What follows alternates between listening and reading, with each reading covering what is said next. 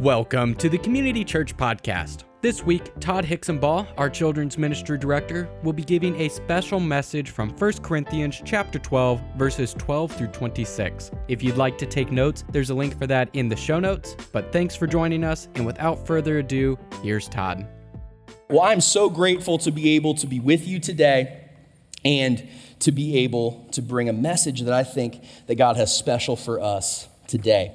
And so if you are the Bible reading type, which I hope you are, you can turn to 1 Corinthians chapter 12, verses 12 through 26. If you've brought a Bible, if you don't have one, they are available in front of you, or you can just follow along on the screens. Let's read. Starting in verse 12, it says, just as a body, though one has many parts, but all its many parts form one body, so it is with Christ. Verse 13, for we were all baptized by one Spirit so as to form one body, whether Jews or Gentiles, slave or free, and we were all given the one Spirit to drink. Even so, the body is not made up of whatever that says. The body is not made up of many. Now, if the foot should say, because I am not a hand, I do not belong to the body, it would not for that reason stop being part of the body. And if the ear should say, because I am not an eye, I do not belong to the body, it would not for that reason stop being part of the body. If the whole body were an eye, where would the sense of hearing be? If the whole body were an ear, where would the sense of smell be? But in fact, God has placed the parts in the body, every one of them, just as he wanted them to be. If they were all as he wanted them to be, if they were all one part, where would the body be? As it is, there are many parts, but one body. The eye cannot say to the hand, I don't need you. And the head cannot say to the feet, I do not need you. On the contrary, those parts of the body that seem to be weaker are indispensable. And the parts that we think are less honorable, we treat with special honor. And the parts that are unpresentable are treated with special modesty. While our presentable parts need no special treatment, but God has put the body together, giving greater honor to the parts that lacked it, so that there should be no division in the body, but that its parts should have equal concern for each other. If one suffers, every part suffers with it. If one part is honored, every part rejoices with it. This is the word of God to God's people. Let's pray. Heavenly Father, we come to you grateful. We thank you for the sacrifice that we celebrated last weekend in your son Jesus dying, being buried, being risen from the dead, and sitting at the right hand of you. And doing all of that for the forgiveness of our sins. Lord, we ask that today you would bless this space and allow your Spirit to flow into the souls of each of us, to prod our hearts and to allow us to understand you in deeper and better ways. Use my words, though meager, to be able to accomplish all of your tasks. We love you. Thanks for loving us. Amen. Now, whenever I was a kid, one of the things that I loved to do, my mother is here today, she could attest to this. She would tell you, I loved to do science and I loved to build and be creative. If I had to tell you what it was, is I liked to be creative. I would play with blocks and I would play with Tonka trucks and everything that I could do to be creative. And one of the things that I found myself whenever I was a young boy being intrigued by was in preschool, there was a, wait for it, Mr. Potato Head. That was the most magical and fascinating piece of starch that I had ever seen in my life. I mean, come on, one day he had a mustache, the next day, nothing. You could change his hats. My favorite thing to do was I would change his ear to where his nose was supposed to be, and I would change his nose to his mouth because I could. It was so much fun. And for me, as I was beginning to learn about the body and where things actually should be placed, it was super, super fun. Now, Mr. Potato Head might be, if you're an adult today, not very relevant in your life unless you have small children, but it has a lot of relevance, I think, in what we're going to talk about today. So, Let's start in chapter 12, verse 12. So Paul says in this verse, he says, just as the body, though one, has many parts, all of its parts form one body, so it is with Christ. Now, I wanted to give you a little bit of context first. And as he's talking about this verse, there's some stuff that I think is super important. I had a professor in college that told me, hey, Todd, one of the most important things that you can understand is context when you're reading the Bible. By the way, I think that our world sorely lacks context in which we live. Would you agree with me? So let's talk about a little bit of context as we go into this letter. See, Paul is writing to a church that he planted in Corinth about 3 years after it has been planted. All right, and he's talking about different things. So he's talking about sin, and he's talking about church worship, and he's talking about all kinds of things that are going wrong. At one point, he's addressing like disorderly conduct. Apparently, there were some issues within the church about how people believed their opinions should be weighted. We'll get into that in a moment. He was writing in approximately 53 or 54 AD, so approximately 20 years, give or take, from the time when Jesus died, was resurrected, and went back into heaven. So about 20 years had passed since that time.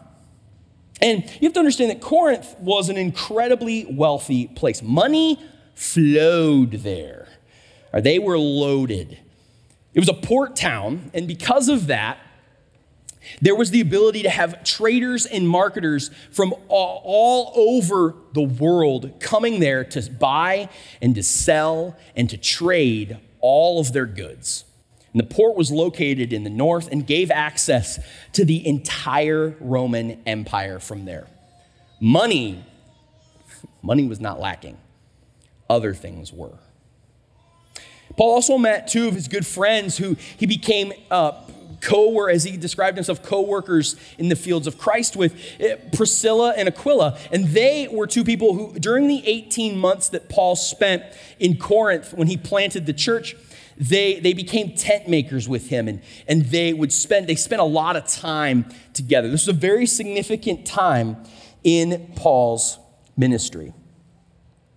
Now, as we are looking at the letter itself, Paul has a lot of things he has to address. He doesn't have that much time. There's a lot of things he has to get through. And so he spends the first 4 chapters discussing things like theology, the role of the apostles and the church, and how all of it fit together.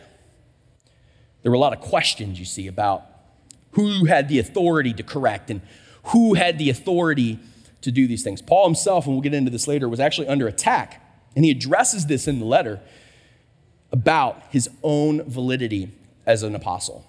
And so he's starting to address broad themes about what the church actually is in those first 4 chapters.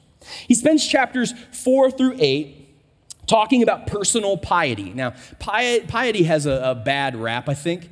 What he's really talking about is what it meant to actually be a Christ follower and to live well, right? He's directly addressing some things that the church, people within the church had fallen into. As a matter of fact, in chapter 4, he addresses a rather disturbing instance of incest within that church congregation.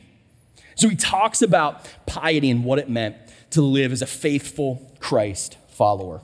And then Paul finishes the book in chapters 9 through 14, addressing directly some of these attacks that he had to endure. You see, Paul wasn't like the other 12. Paul hadn't actually walked with Jesus. He hadn't actually spent time in those 3 years of Jesus' earthly ministry getting to learn from him. As a matter of fact, it was sometime after that Jesus appeared to him on the road. And in that space is when he directly received instruction from God and he had his calling realized. But it wasn't until then. And so there were a lot of people that had questions about, well, you're not like Peter. You're not like John. Those guys actually spent time with Jesus. And so he finishes it up by addressing those things and then talking through proper procedures for worship and what the body of Christ actually meant. What it actually meant. He wraps up the whole book in chapter 15 with a beautiful passage. And Pastor Mike actually last week talked about this passage in his Easter message. As he talked about the resurrection of Christ and the hope that we have looking forward into the future of what it will be like when Christ comes back and everything is restored. And what a beautiful hope that is to round out a book that addresses so many things that are important to our day-to-day lives today.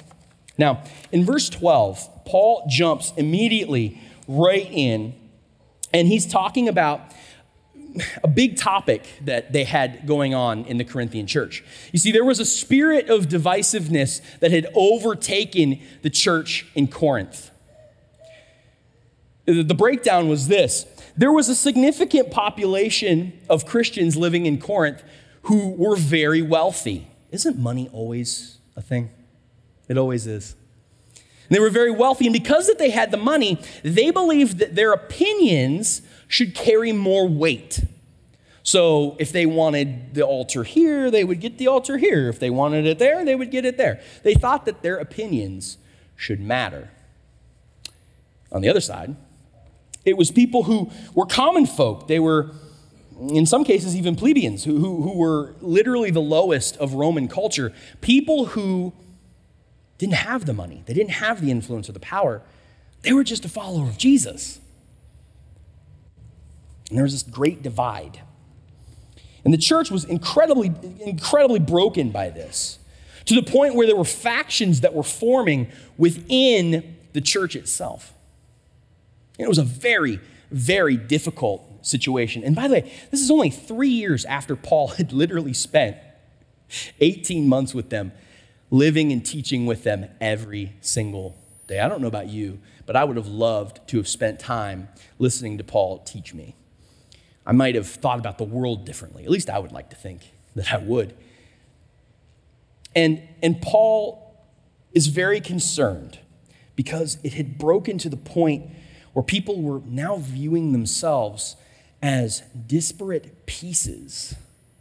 Well, these people over here can do this, and these people over here can do this, and those people can do that. And there wasn't unity. There wasn't unity.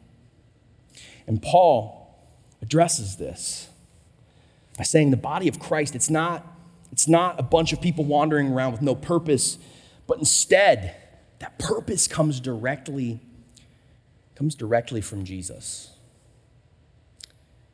Many times, one of the most common things that I hear from people, especially new Christians, people who have come into the faith recently, is, I don't feel like I have anything to offer, Todd. I come to church and I see all these people who've been Christians for 40 and 50 years of their life, and I can't live up to that. I don't know what they know, and I have no possible way of ever being able to contribute in that space. Another thing that I hear is, Todd, I'm too old. I've taught Sunday school for 40 years. I've had kids spit up on me in the nursery more times than any human needs to ever know what that smells like. For real, I've had that conversation. And I hear these things, and what it reminds me of is what Paul is talking about. You see, the body of Christ is not something that there's just pieces of rock stars that make the thing work. It's everybody. It's everybody. He continues in verse 13 by saying, hey, come here. I get it. Like, all of you are different. Story time. My wife is an incredible human being, okay? Her and I, though, have very different ideas of what it means to clean something.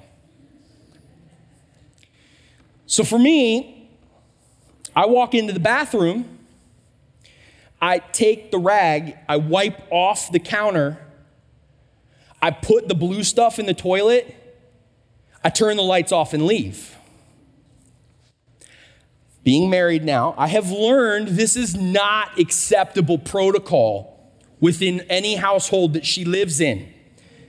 Women do not elbow anybody. Please, we don't need that kind of smoke in here.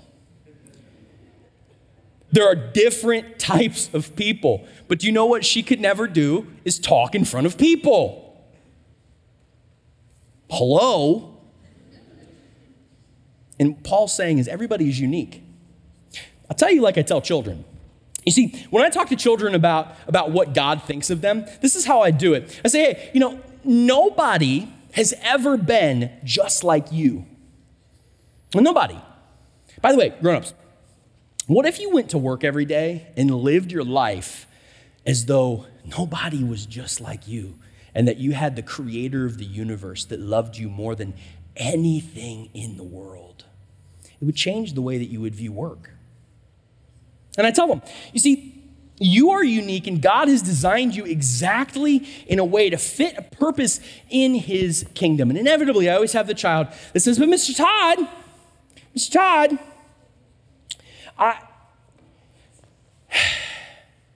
what if I'm not good enough?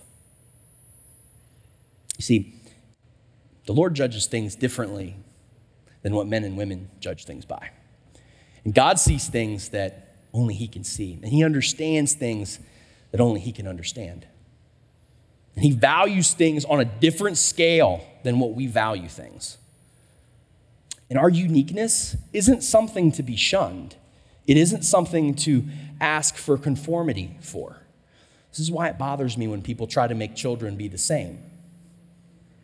You see, adults aren't the same, and we would never expect to be treated as though we were all the same. And God loves you because of you. And he died on a cross just because he loves you. Paul ends the section by reminding the Corinthian church of just how beautiful differences are. Which leads me to my first main point. See, to achieve unity, we don't actually have to give up our unique qualities.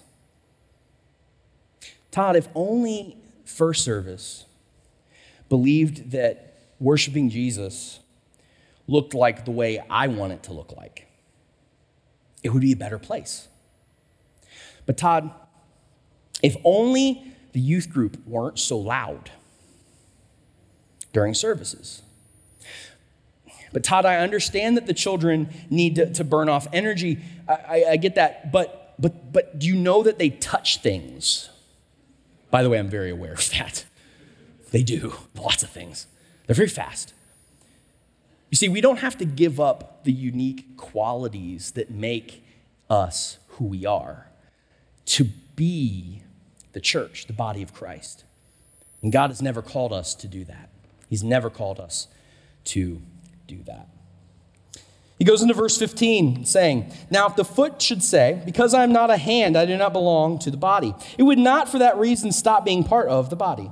And if the ear should say, because I am not an eye, I do not belong to the body, it would not for that reason stop being part of the body. See, this is a real problem that the church has today. The don't touch my cheese mentality. And what they say is this, hey, if you don't do what I like, I'm going to pick up my ball and go home. I'm going to go to the church down the street. I'm going to go to the church in the next town. Even if I've been here for 30 years, it doesn't matter. You didn't do what I wanted you to do when I wanted you to do it, and I'm ticked about it. So sorry if I pick up my ball and go home. That is a big part of the American church today. Is that because we are so used to in our daily lives choices and choices abundantly, we have decided that church fits into the same narrative. And so we pick and choose our churches like we pick and choose our socks and underwear. Every day a different one, and when they smell, throw them out. You can tell I'm a children's pastor. And so when we treat church that way, what Paul says is, hey, whoa. You can't do that. You see, he uses a rhetorical device, and he illustrates that you can't just lop something off and throw it away in the church whenever you say that you don't like it anymore. You work with it. You pray for it. You love it. And you make it something even better. Because the body of Christ is an active and living thing. It's not a building, it's a people. And it's anybody who professes the word of Jesus. Anybody who claims that they believe in Jesus and him crucified and the fact that he died and rose again. And he's sitting at the right hand of the living God today. If you believe that, and you have chosen to become a part of a community, how can you then throw it away? That's what Paul's saying. How can you just lop it off and toss it away and say, you know what? I don't want to be a part of this thing anyways because you touched my cheese. You touched my cheese. How dare you put that box in the lobby? I didn't approve that box. He says in verse 17, if the whole body were an eye, where would the sense of hearing be? And if the whole body were an ear, where would the sense of smell be? Paul is speaking about the uniqueness that everyone possesses. It's not just unique for the sake of being unique. I've seen some art galleries in my life. And in those art galleries, there's a lot of art that's just worthless. Like they have for real, they'll put a pile of trash on a thing. Have you ever seen this? And they'll put like legit just trash, and they'll say it's art, and they'll sell it for like 50 grand. And I'm going, maybe, but if you go in my garage right now, you'll see the same thing for free. You see, when Jesus creates things, when God makes things, he's the only God in history, right, of all storytelling and gods who, when he speaks, things are created. And not only are they created, but they're called good and beautiful. And when he created you, he called you very good. You see, the art that God creates is art that is useful. It's art that has a purpose. And he has a purpose for each and every one of you. You've not just been created and put into Akron, Ohio, or wherever it is that you live or where you come from, with no purpose. And he writes in verse 18, he says that it's the Lord that places the parts within the body. Friends, make no mistake. God is the one doing these things. You see, I think sometimes we get it twisted, and we think that we can make these choices on our own, and when we do the building project or when we're doing the different things that we're doing here in the church, that it's people on staff, or it's the elders, or it's the deacons and deaconesses, or whoever it is that are actually doing all these things. It has nothing to do with us. We are just allowing God to use us. By the way, God wants to use you too, because you have a purpose within the body of Christ. And he ends this section by arguing that, see, if we were just an assortment of parts, if we were just like that Mr. Potato Head, where you could just stick things on anywhere you want, is that really a coherent body? Is that actually something useful? Because it's not. It's not useful at all. You see, we know that a body has to have a purpose, and that it does because the church exists. And the church is the body of Christ. Which leads me to my second point. You see, every part is required to make a functioning body. Every part is required to make a functioning body. I hear so often those things that I told you about earlier. And I just have some responses to the I'm too old or the I'm too young argument. Two things. No one is ever too old to retire from the kingdom of heaven. You do not turn 62 and start pulling on Social Security, and all of a sudden you make a deal with Jesus and say, hey, bro, I'm going down to Florida. If you want to use me, you can call me down there. I'll let you know, because flights sometimes get weird. If you want to use me, though, can we schedule it? Because, the grandkids are coming, and they're really taxing. And so if you could use me in between those times, I'll give you my leftovers. It's not how it works. No one retires from the kingdom of heaven. My mother is a activities director at a 55 and older community She has everybody all the way up through dementia patients, right? And one of the things that I often hear her telling me about when I hear her tell stories is how even these people who literally their mind is deteriorating, okay, their brain is deteriorating. At the end of their life, they care about a few things. And usually one of them is their relationship with God. And those people even can pray. But Todd, I have a disability. Todd, I don't have money. Todd, I don't have skill. Todd, I don't have the ability. God doesn't call the equipped. He equips the called. So when you tell me all of these things, you can pray. Call me this week. I have a list of kids. I'm meeting with 3 kids' parents this week. 3 kids, and all of them have significant things going on in their life that has altered not only the child's life, but the life of the family. There's 3 of them this week. Our children today are being absolutely hijacked from the purposes that God has created them for. Pray for them. At the very least, do that. Do you want to serve? I'll connect you with the greeters. I'll connect you with the children's ministry. I'll connect you with the student ministry. I'll connect you with a Bible study. I'll connect you with all of these places. God does not call the equipped. He equips the called.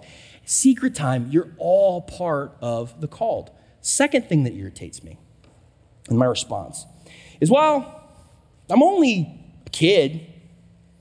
I'm only a teenager.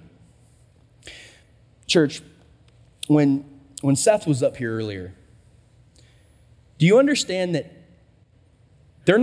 those students aren't actually doing projects for you? They're doing them for God.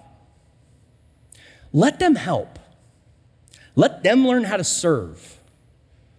They're never too young to understand what it means to serve the kingdom of God. I let them volunteer for me. I let them come into my spaces. I want to have them hear me tell stories, and Miss Mallory tell stories, and Mr. Ben tell stories, and Miss Linda, and all the rest. I want them to hear those things. I want them to see what it means for adults, people who follow Jesus, to follow Jesus. I need them to hear those things and see those things, because when they see those things, it does something to their faith, and secret time, your faith, that makes it a robust and living thing and not dead and full of cobwebs. There are no age requirements in the kingdom of God. So you can't retire from the kingdom of heaven. And there's never an age requirement for you to start young. This is why I tell people you should be reading your children, even at 3 months old, the Bible. Why? Because the Holy Spirit brings those things to our brain at odd times, and we never know what it is that the Holy Spirit's going to do. Every part is required to make a body function. See, the eye in verse 21, the eye cannot say to the hand, I don't need you, and the head cannot say to the feet, I don't need you. You see, Paul argues that nobody is better than anybody else. I don't care if you drive a Mercedes or if you drive some jalopy. Nobody is better than anybody else, especially in the kingdom of heaven. We all have different roles to play. Verse 22, on the contrary, those parts of the body that seem to be weaker are indispensable. It continues on in 23, and the parts that we think are less honorable we treat with special honor, and the parts that are unpresentable are treated with special modesty. Verse 24, while our presentable parts need no special treatment, but God has put the body together, giving greater honor to the parts that lack it. Secret time, yes, if you were wondering, grown-ups, see, I called you grown-ups. He is talking about people's private parts, hence why I never tell this story to children. I'd say this part, and we would just shut down the day. It would just be done. They would be giggling. But what is Paul saying here? Paul's addressing the fact that there are parts within even the church that are hurting, parts that are damaged in some way, parts that, for whatever reason, need special treatment. They need to be brought into the fold and loved and prayed for. Even those people, even those parts, even they can pray. It's a beautiful metaphor for this. We cover each other. Somebody doesn't have money to fix their house, we cover each other. Somebody's in the hospital and needs prayer, we cover each other. Somebody isn't good at cleaning the house and they just put the toilet bowl cleaner in it without using the brush. She covers me, but usually I get in trouble. We cover each other. You see, another secret time, all of us have parts that if left exposed aren't that great. Put me in a car and tell me I have to make it run if it's not working. That ain't great. That car is not running. It's not. Put some of these other dudes that I've met and talked to who come on Wednesday nights, we're going. All parts should be honored, and all parts deserve to be given the opportunity to serve and to love and to pray. Verse 25. So that there should be no division in the body, but that its parts should have equal concern for each other. Again, a unified Christ. A unified Christ. The church is at its best when the body is unified under Christ, working toward loving its community, covering the weak spots in the community, and not allowing for division to rankle. Now, I'm going to speed through this next part.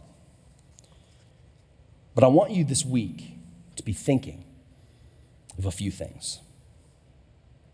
Verse 26. If one part suffers, every part suffers with it.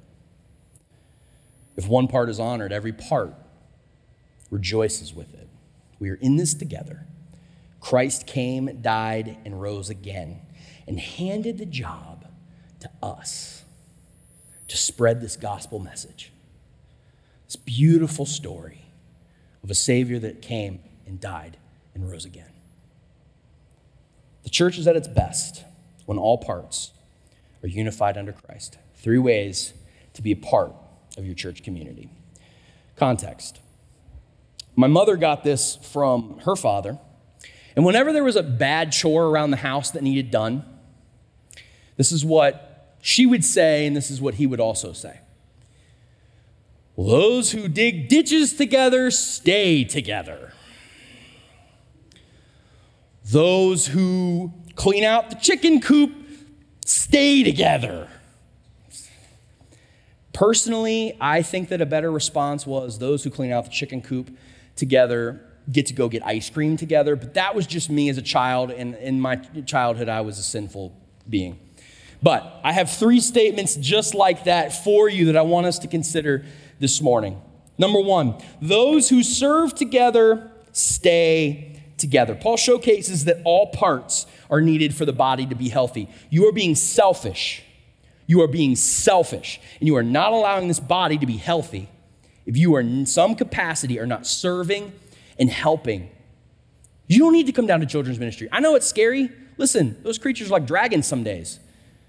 I know. Don't. Be part of the greeting committee.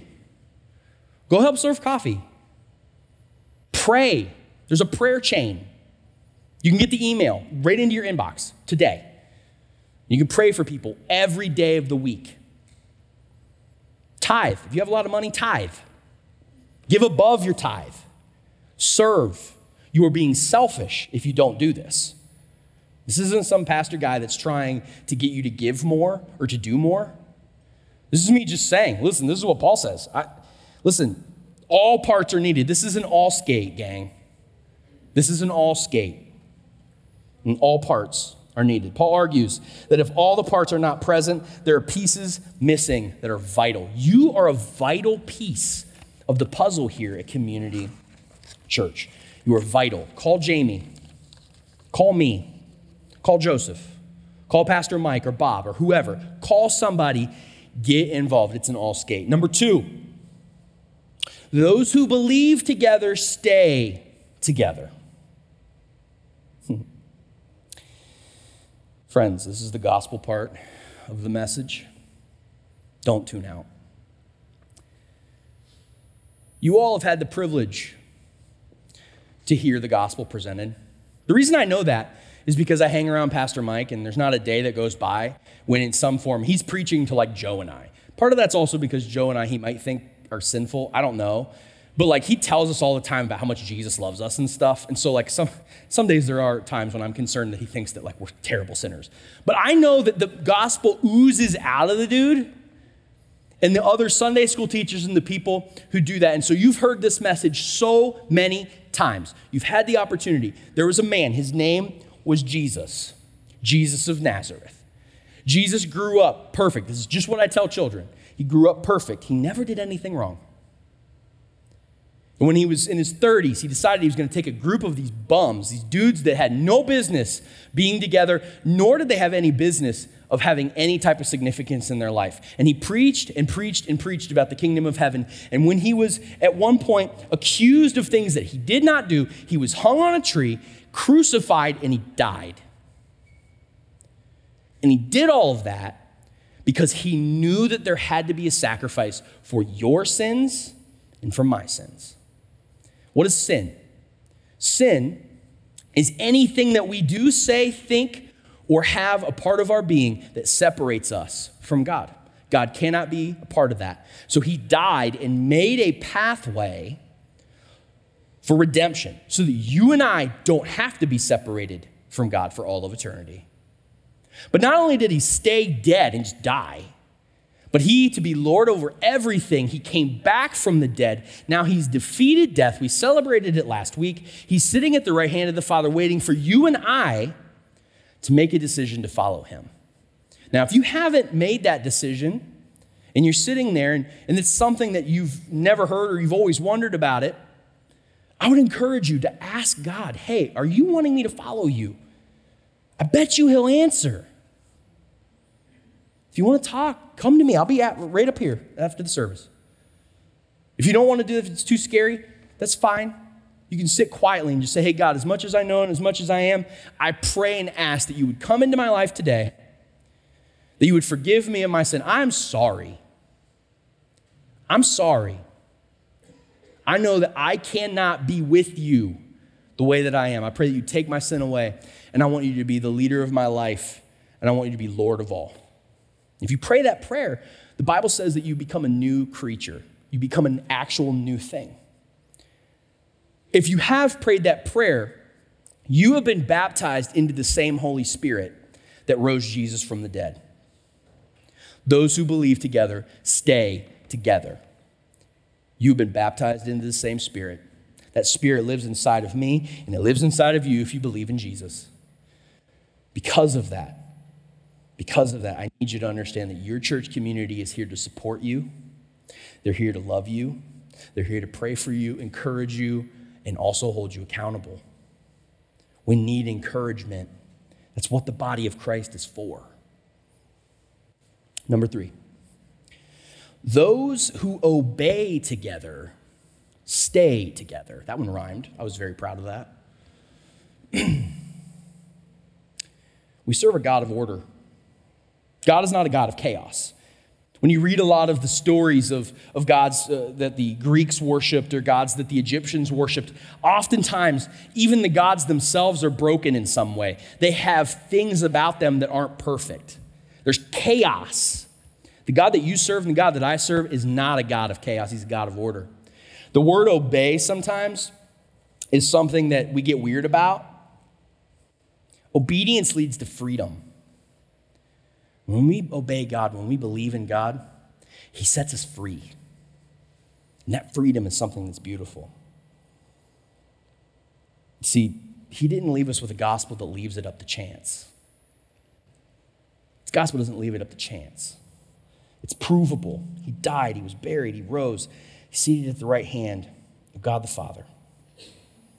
And the way that we, by the way, obey is by reading the word, faithfully praying, and seeking wise counsel from people that are further along than we are. Verse 26, again. If one part suffers, every part suffers with it. If one part is honored, every part rejoices with it. This is our community, but more importantly, it's the body of Christ and the community that he's built and set apart to live forever with him. to live forever with him. I love you. I appreciate you. Follow Jesus. Follow him with everything that you have. Serve your community. Serve your church. Give to Christ everything that you have. And that is it for this week's message. If you'd like to get in touch or even to find a way to serve in our community, send us a text to 330-644-6121. You can learn more about our events and community groups online at ccpl.life/connect. There you can also send in a prayer request. We would love to pray for you. Have a blessed Lord's Day, and we'll see you next week.